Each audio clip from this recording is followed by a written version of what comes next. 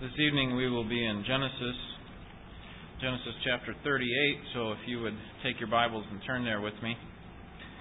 We will look at this passage in sections. I'm not going to read the whole thing at one time, but I'll read it in sections as we go. Genesis chapter 38. Jacob had 12 sons. Normally, who was first in line to receive the birthright, which is a double portion of the material blessing? Who was first in line? It'd be the firstborn, right? And who was first in line to receive the blessing, which is the governmental power or ruler, the leadership that was passed down from the father to the son? Who was first in line for that? The firstborn as well. Okay, so Jacob had 12 sons, but his firstborn disqualified himself, Reuben, by having an immoral relationship with Jacob's wife, Bilhah. That would be Reuben's stepmom, or we could say his father's wife, one of the concubines, there in chapter 35, verse 22. And so Reuben falls out of favor with his father and therefore disqualifies himself from both the birthright, the material portion of the blessing, and the blessing, which is the ruling portion of the blessing. So then, if the firstborn was disqualified, who would then be next in line? The secondborn son, right? And so then next you have Simeon and Levi, but remember, they also disqualified themselves. Do you remember how? Okay, remember their sister Dinah was raped by Shechem in the city of Shechem? And what did Simeon and Levi do? They massacred the entire city, well, at least the men, and they did it by defaming, really, the covenant that they had between themselves and God to be circumcised. They tell, if we want to be on our side, you need to be circumcised like us.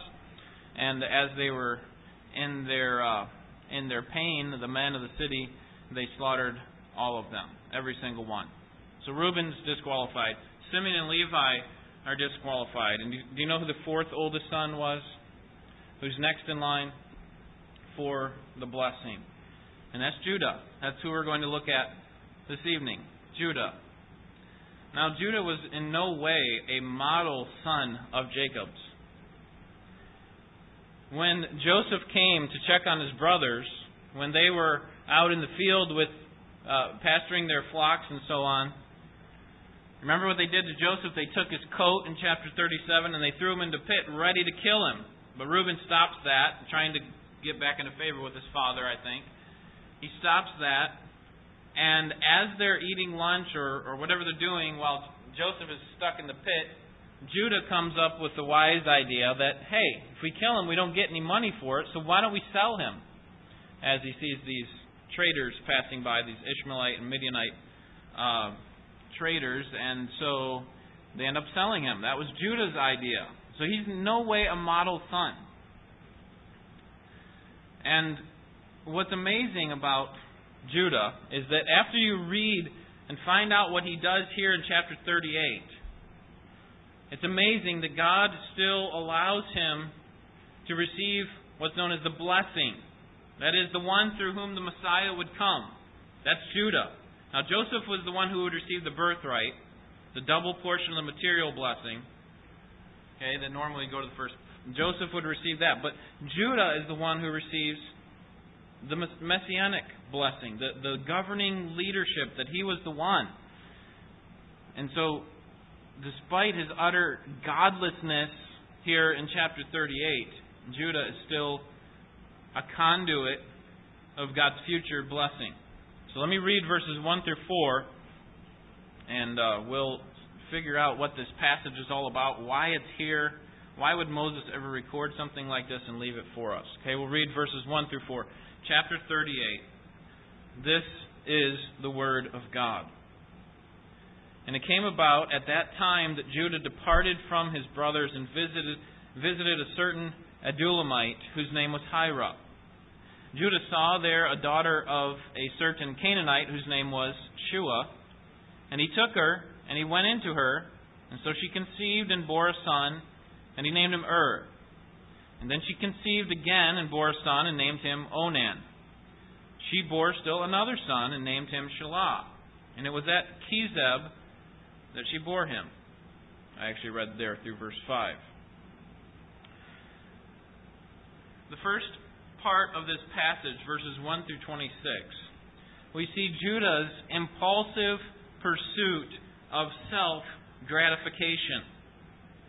And we're going to see several ways in which Judah impulsively pursues his own desires. That is, desires apart from God.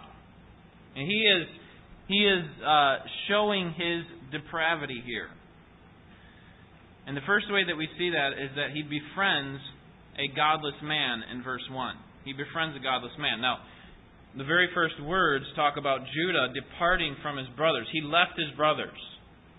It wasn't so bad that he left his brothers. It was that he left his brothers to go somewhere. Notice where he goes. This man, this friend that he takes on, Hira, is an Adullamite. That's from the city of Adullam, surprisingly. And that's a city near Jerusalem, modern-day Jerusalem. Okay, at that time, it wasn't Jerusalem. It was known as Jebus. And so, if we want to think about that area, Adullam, around Jerusalem, in the broader area, what are we talking about? The land of Canaan. Okay, would be later called the land of Israel, but land of Canaan. And what type of people at this point in history live in the land of Canaan? Okay, here I'll give you two choices. Godly people or godless people. Godly people or pagan people. We're talking about pagan Canaanites. God did not want them to intermarry with Canaanites. And Hira is from Canaan. He's from Adullam, from the land of Canaan. And Judah befriends him. And we find out how wicked of a man he is later on in the passage by just following along and kind of involved in the whole charade that Judah puts on. But not only does Judah live in the land of Canaan and befriend a Canaanite man, he also marries a Canaanite woman, verses 2 through 5. He marries a Canaanite woman. Look at verse 2. Judah saw there a daughter of a certain Canaanite whose name was Shua. Okay, now his wife's name was not Shua. His father-in-law's name was Shua. Okay, so that's a little bit unclear there in the New American Standard. But we'll see later that in verse 12, for example, you see that Shua is actually the father. Now, after a considerable time, Shua's daughter, the wife of Judah, died. Okay, so Shua is the father-in-law. The wife of Judah is not named here. We don't get a name of his wife, and she doesn't play a major role in the story, really. So Moses moves right on to talking about the sons of Judah that she bears. The only thing that we know about her is that she gives birth to these three sons, and then she dies in verse 12. That's all we know about. We don't know her name. We know her father's name, but we don't know a whole lot about her.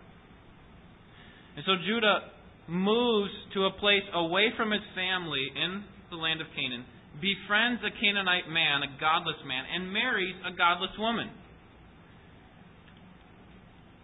And in verses 6 through 11, he lies to his daughter-in-law, Tamar. Let me read these verses and then I'll try to explain what's going on. There's really this passage here, this paragraph here is just packed full of stuff. Verse 6. Now Judah took a wife for his firstborn, and her name was Tamar.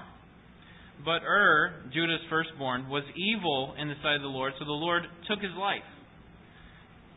Then Judah said to Onan, "Go into your brother's wife and perform your duty as a brother-in-law to her and raise up offspring for your brother."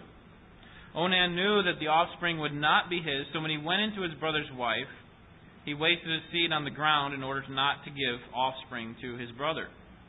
But what he did was displeasing in the sight of the Lord, so he took his life also. And then Judah said to his daughter-in-law Tamar, "Remain a widow in your father's house until my son Shelah grows up." For he thought, "I am afraid that he too may die like his brothers."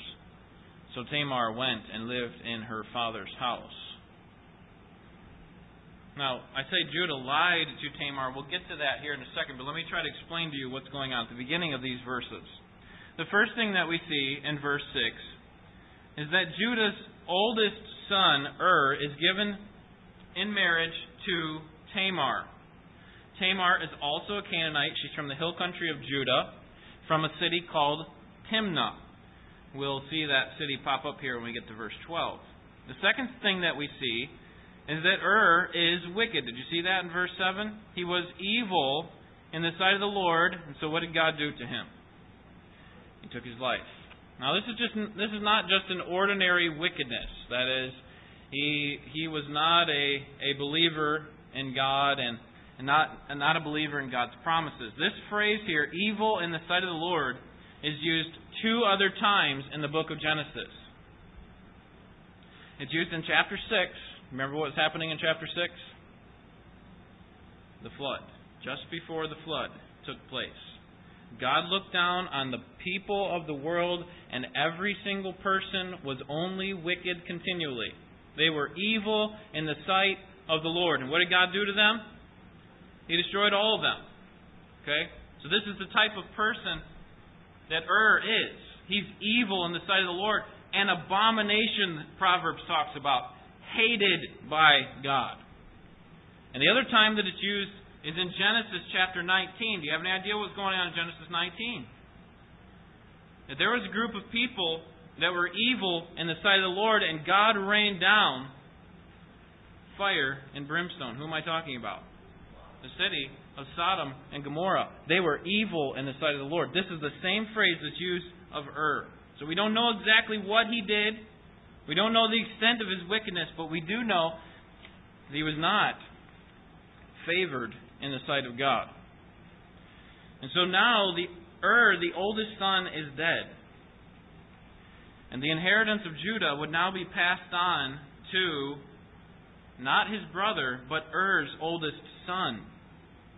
Oldest son. But notice in verse 8, he has no children. Because now what Judah tells his second oldest son, Onan, you need to go in and provide an offspring for your brother's wife. And that's what's known in ancient times as, do you have any idea what that is? When brother-in-law marries, what's it called? Levirate marriage. Levirate is just a Latin word that means brother-in-law, the marriage of the brother-in-law. And what that meant was that Onan's responsibility to his older brother and his older brother's inheritance, even though he was dead, was to provide an offspring for That is, that it wouldn't be of any benefit really to Onan to provide that offspring except for that he was in favor with his father. That was the only thing. He didn't accrue any of the benefits. And so Onan agrees. He says, you know what, I'll do this. And the reason I know that he agrees is because he marries her, like he was told to, and he has an intimate relationship with her, as we'll see in verse 9. But in reality, he doesn't agree, does he? That's because Onan knew that this son of really it would be son. This son would be the one who would receive the birthright and the blessing. While Onan's other son, if Onan were now to get married and have his sons of his own, in a sense they would be disfavored. So if she, the widow, Tamar, went without children for the rest of her life, then the blessing and the birthright get passed on to Onan and to his sons. And so he wants that to happen. Leave her be.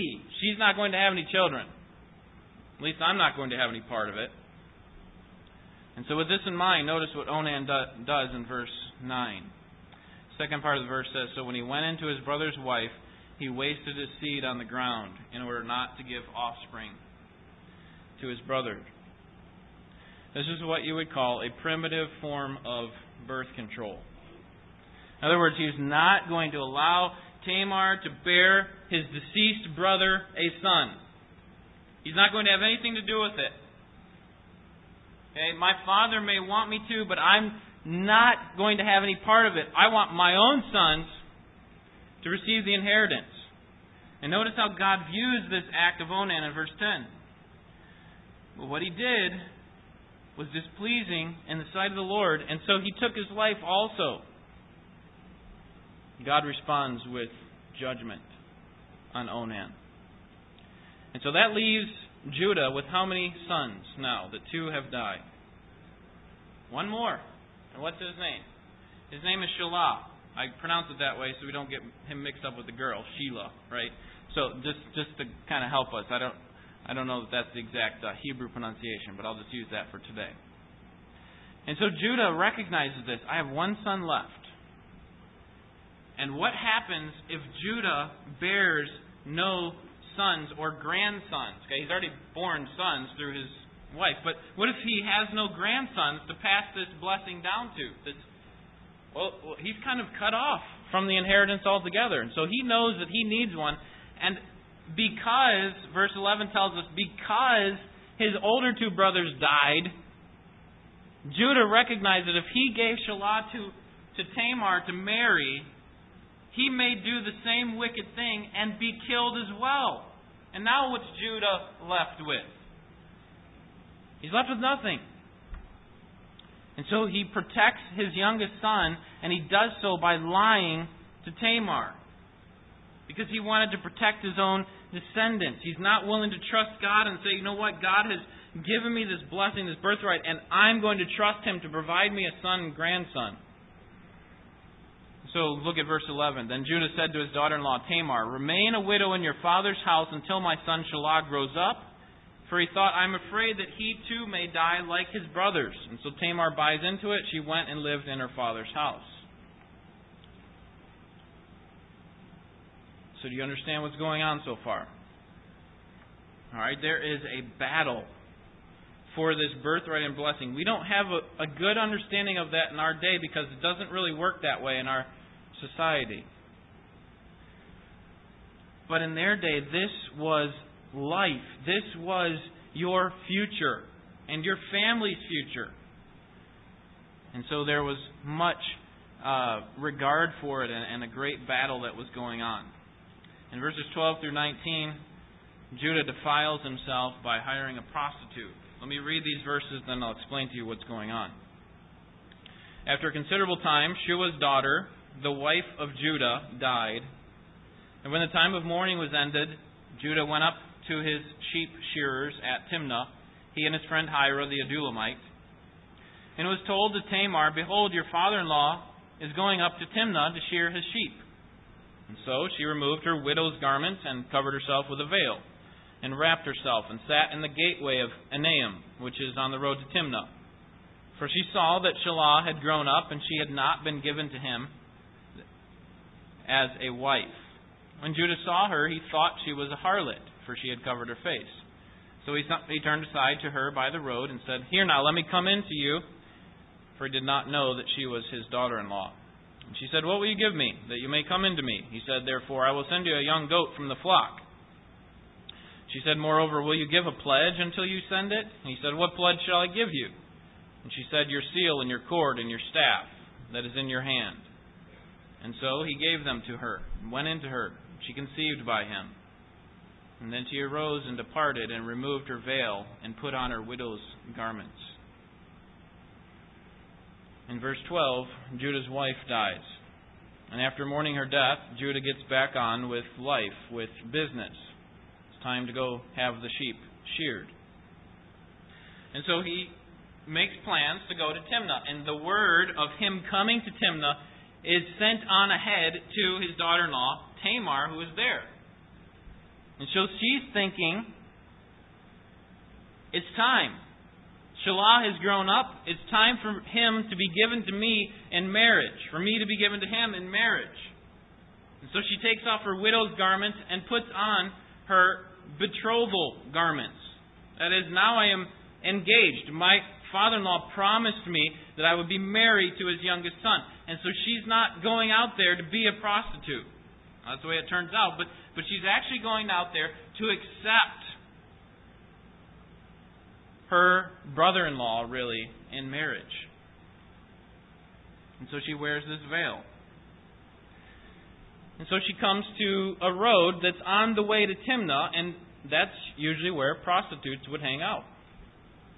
On the way to have your sheep sheared, there would be prostitutes lining the streets, potentially, and these men would indulge themselves.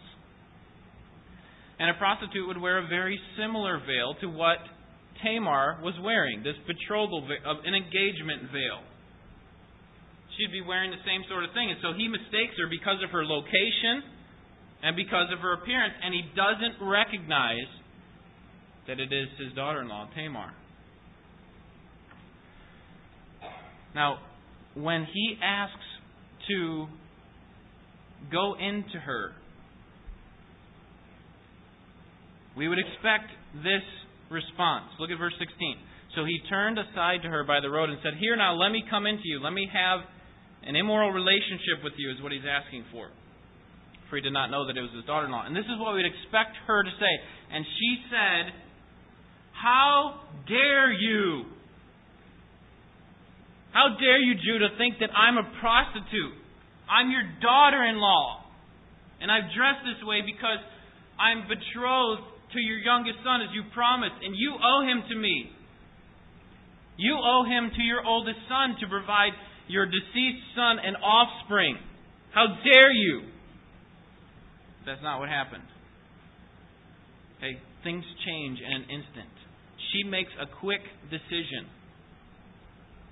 because she recognized what was going on. And so she has a devious plan that comes up and is executed very quickly. Remember, if Tamar doesn't have a son, it will not only affect her ancestry, okay, but it will affect her future livelihood as well. As long as she is alive, she will not get to enjoy the material and messianic really blessings that come through her. So she comes up with this plan in order to ensure that she has a son. She decides that she would pretend that follow through on this little charade and pretend to be a prostitute so that she could have a son through Judah. Now, the story really has an interesting hook here because she's willing to give herself so that she can have a son, but for a price, as prostitutes do. But Judah doesn't have any money on him. Remember, this is not a cash society, more agricultural society. And so he promises her what men in those days would promise a prostitute: a goat. I'll get you a goat. I don't have one with me right now, but I will get one for you and send one to you. This is quite a bit of money. And so she says, "Well, how can I be sure of this? Give me some collateral to show that you're going to send this goat." "Well, what am I going to give you?" Judah says. And she says, "Here's what I want. I want your seal and your cord, and I also want your staff." Now, the seal and the cord, the seal was probably used or the cord was probably a necklace to hang around Judah's neck, and he would have at the end a seal that he would use to stamp clay or a wax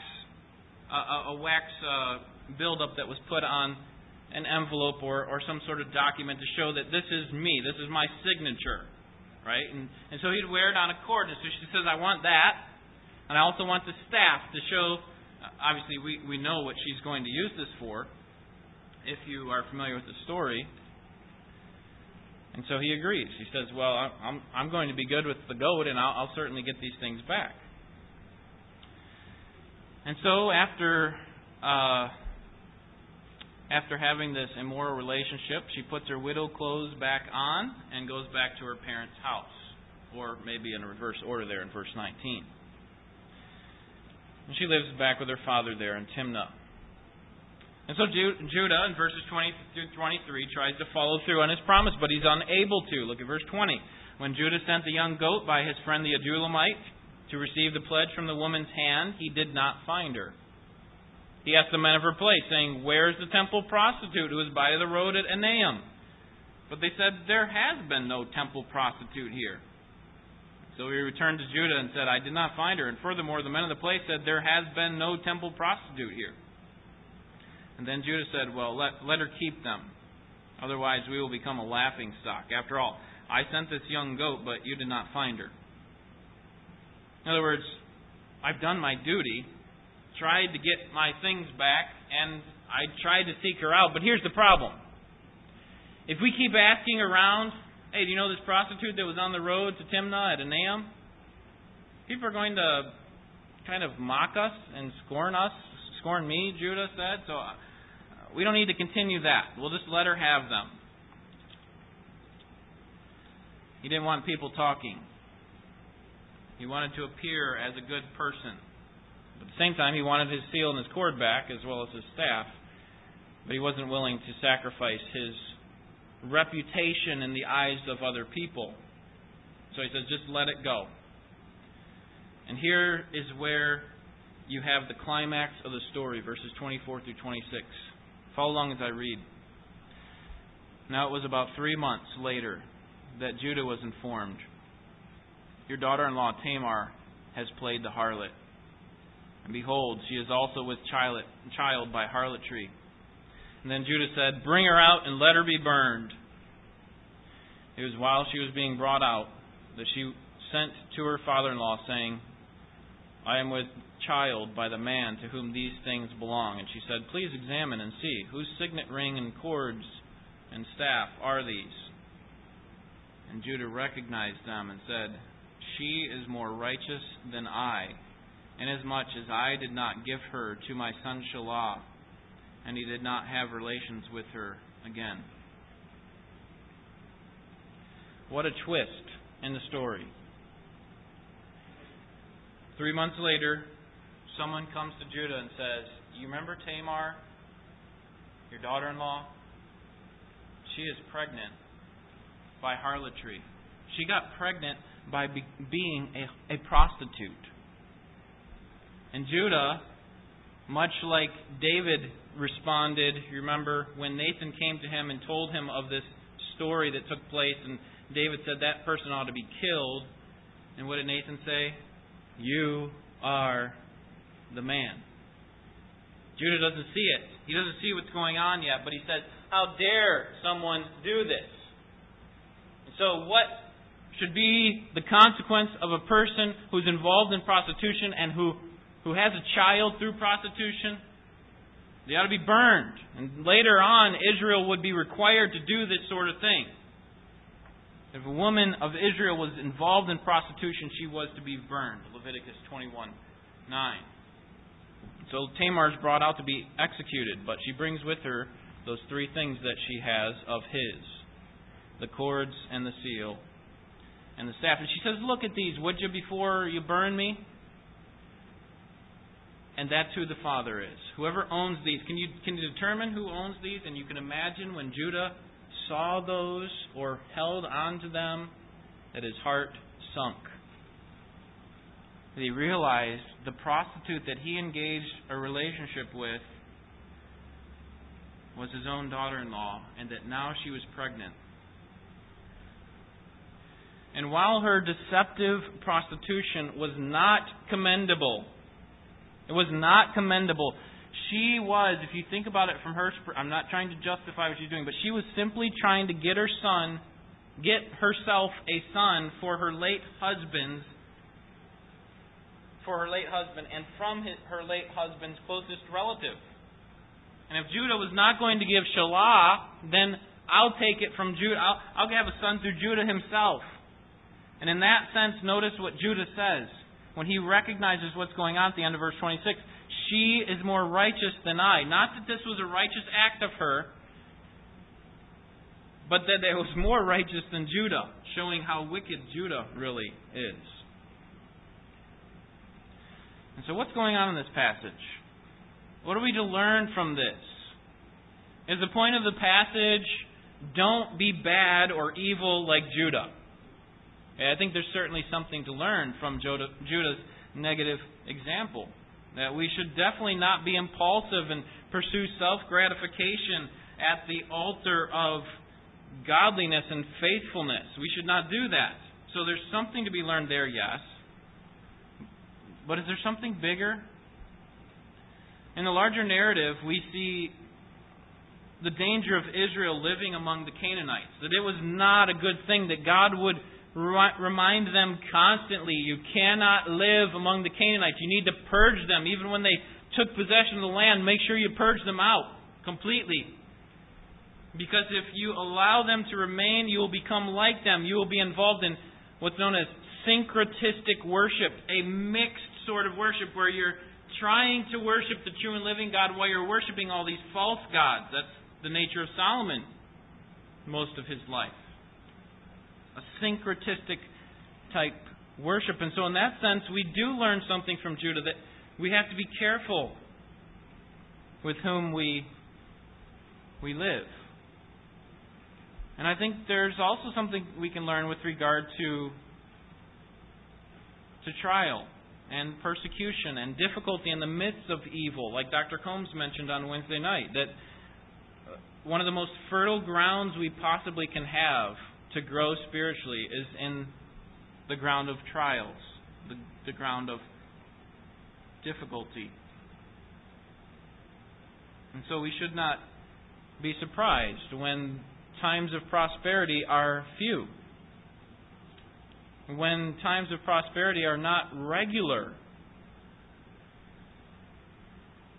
And we should thank God that He's actually using these things to bring about change and growth. But is that why this passage is here? Is that why Moses includes this? I mean, why even tell us this? Why do we need to know these things? It's so wicked. Why would Moses put this chapter right in the middle of a section where we're learning positively from the example of his younger brother Joseph? Joseph in chapter 37 is a victim. He's sold into slavery, not by his own doing. And in chapter 39, Joseph flees from immorality, we'll see next week. Well, let me just suggest to you a few reasons and then give you what I think is the main reason that this is here. First, I think it fits chronologically into what is going on in the life of Judah, or in the life of Jacob's sons.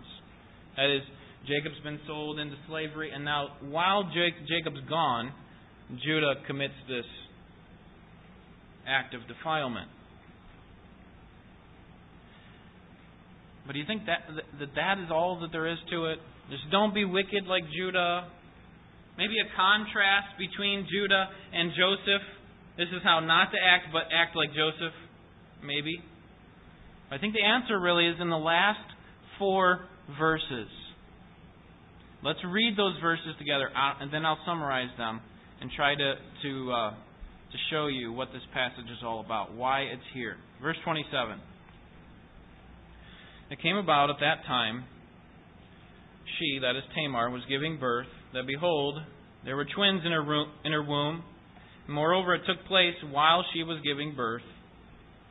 One put out a hand, and the midwife took and tied a scarlet thread on his hand, saying, "This one came out first." But it came about as he drew back his hand, that behold, his brother came out.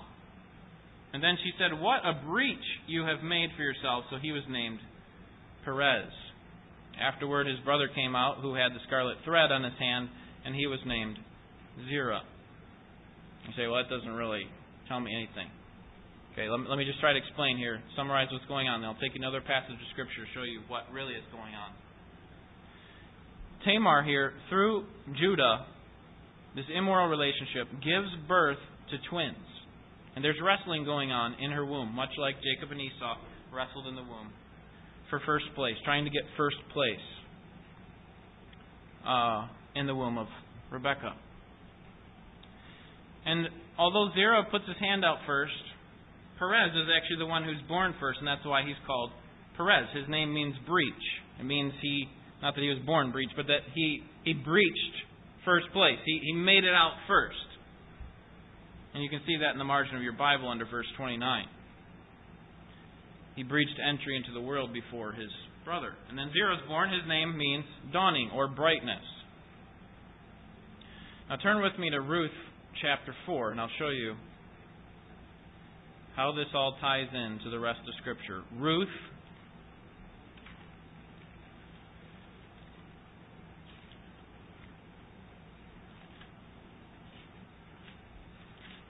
chapter 4.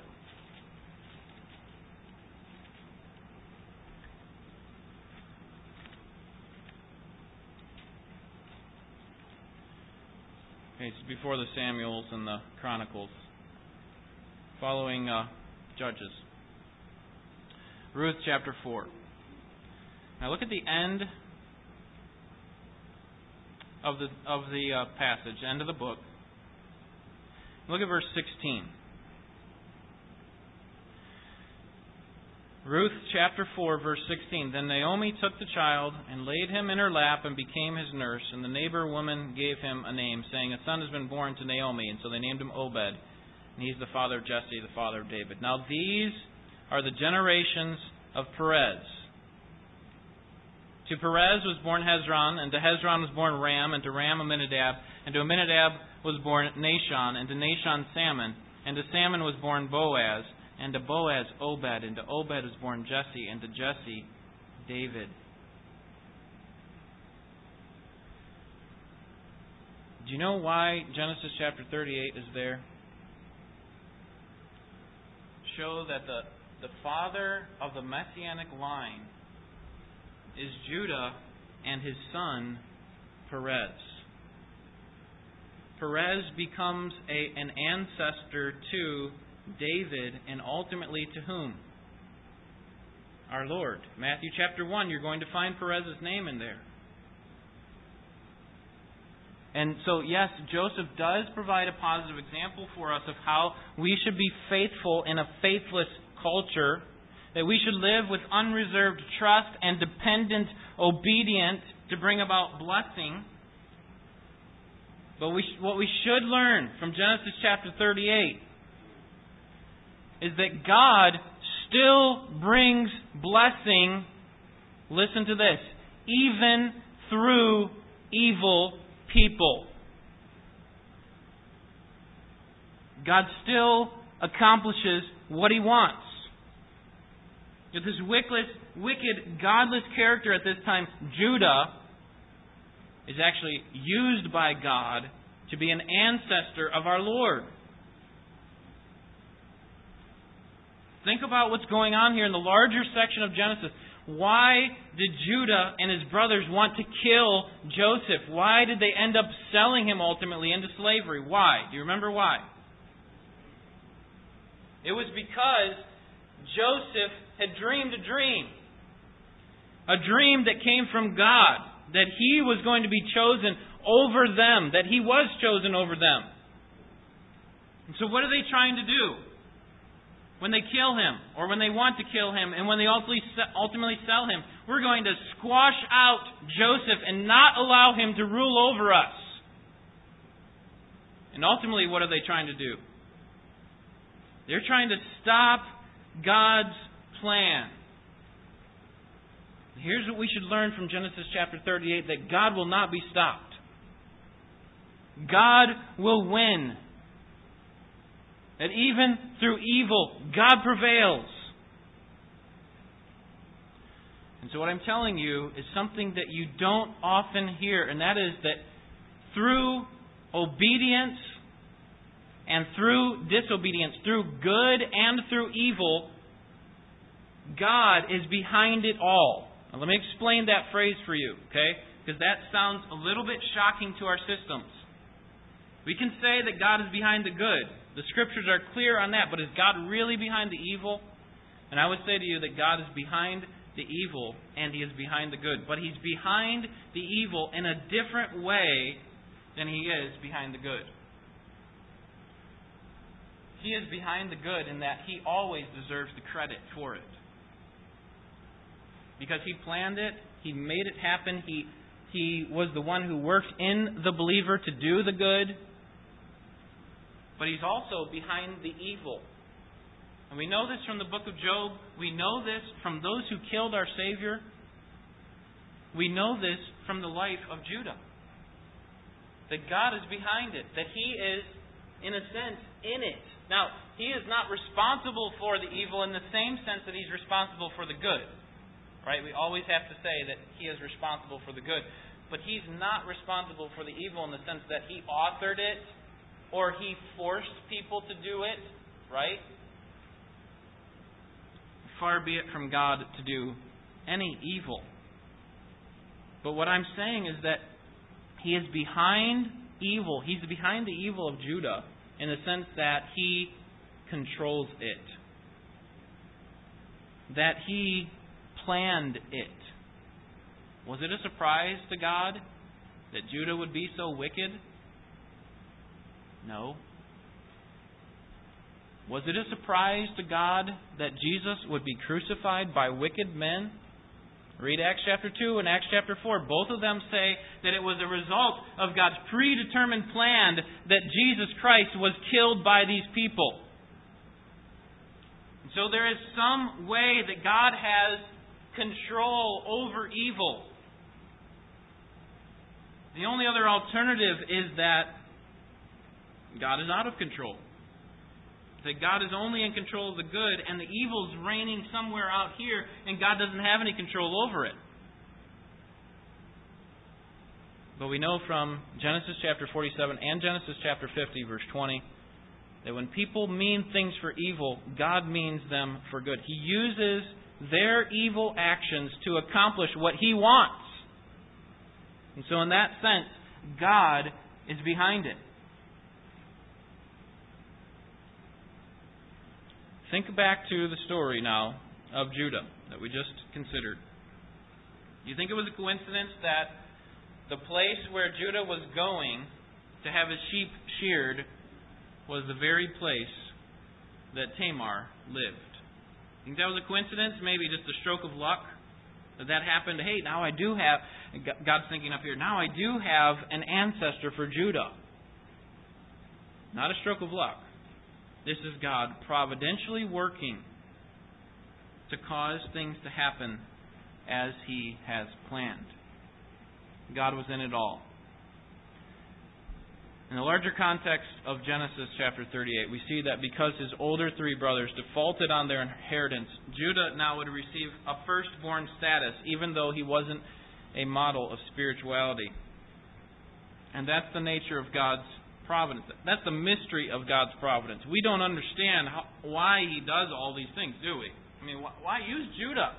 Just let the blessing, the Messianic blessing, pass all the way down to Joseph or Benjamin, for that matter. Why Judah? Why a wicked person? We don't know. But we do know that God is providentially working and He brings about what He wants even through the sin of godless, impulsive, self-gratifying people. That these faithless acts are no surprise to God. Psalm 115:3. Our God is in the heaven, and He does what? Whatever He pleases. Job 42:2. Job says to God, I know that You are God, and no plan of Yours can be what? It can't be thwarted. You can't be stopped. Judah, you and your brothers tried to stop God's plan by killing Joseph or at least selling him into slavery, and you can't stop Him. God will accomplish what He wants, when He wants, through whom He wants, even if they're evil. Do you believe that? Do you believe that God has everything under His control? That everything is within His sovereign realm? Or is God in heaven reeling a little bit? Frustrated? Surprised? Is He reacting? That is, oh, this happened over here, I better do something. Is that our God? And so what this passage is here for in Genesis chapter 38 is to show us the Messianic line, but also that if God is in control of all things, then we can trust Him in all circumstances, even the ones that seem to oppose His desires. When it seems like everything is out of control in your life, and no one's on your side, and everyone's trying to get you to fall, God is on your side. Do you believe that? Do you believe that God is for you? Do you believe He has the power to control all these things and that ultimately He is bringing those things into your life for a purpose? To get you to do what He wants most out of you. not to be filled with a large bank account or to have perfect health or perfect relationships, but to see you changed into the image of Christ. And if that means bringing about opposition, heavy opposition, the heavy artillery of the spiritual battle, if that's what that means, that's good. That's for your good. That's for God's glory. And He will accomplish what He wants.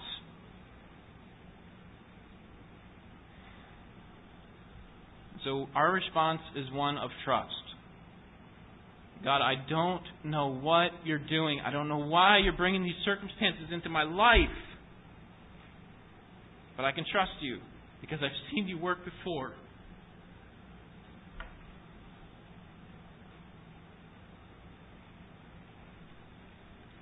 I've seen You work before.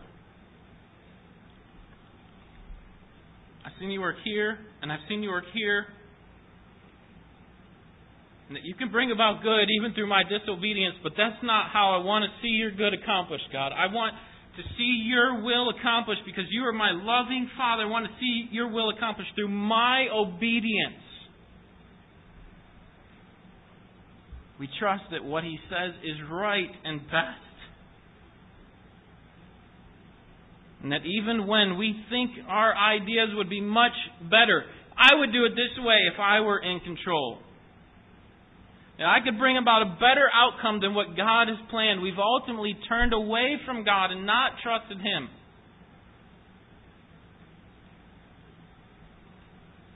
So our response should be one of trust and humility. God, You are in control. I don't know why these things have happened in my life. I don't know why I've failed You so often. But I do know that You're in control. That You will accomplish Your purpose. No one can stop You. No enemy of Yours and mine. Okay, we're on the same side, God and me. No enemy of Yours and mine can stop You. If God is for You, who can be against You? Who can be against You? Let's pray.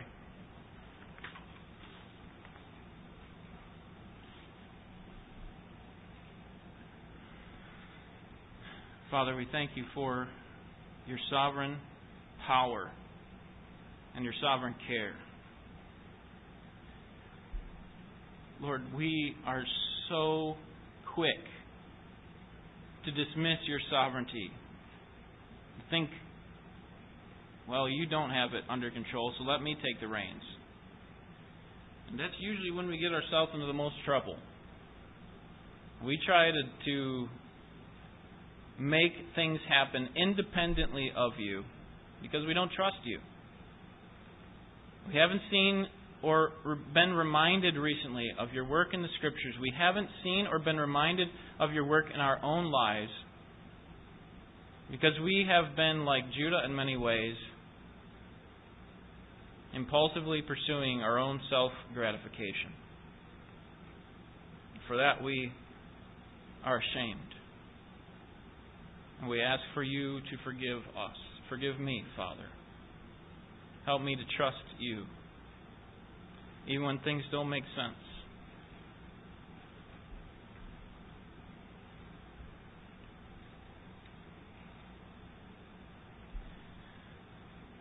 Help us to trust You when it's difficult, in times of poverty, in times of trouble, and in times of prosperity.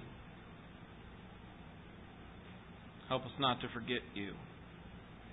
Keep us under Your wings. Remind us of Your love for us.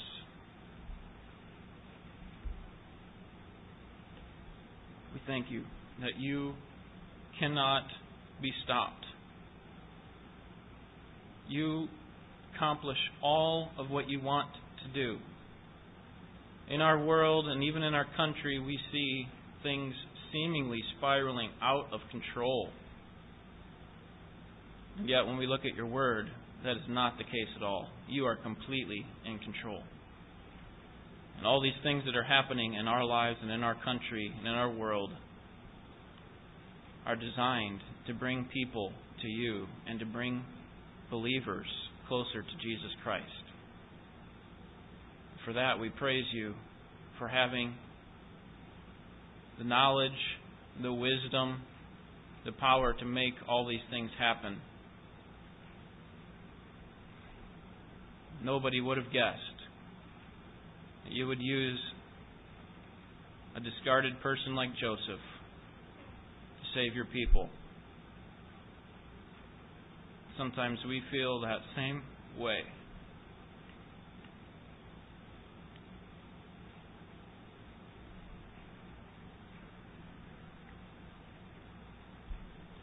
Give us contrite hearts, humble us before you, and help us to recognize that it's not the great and the powerful that you call, but the weak and the lowly, those who recognize their incapability, their inability. Use us, Lord, we pray. We need you. In Jesus' name, amen.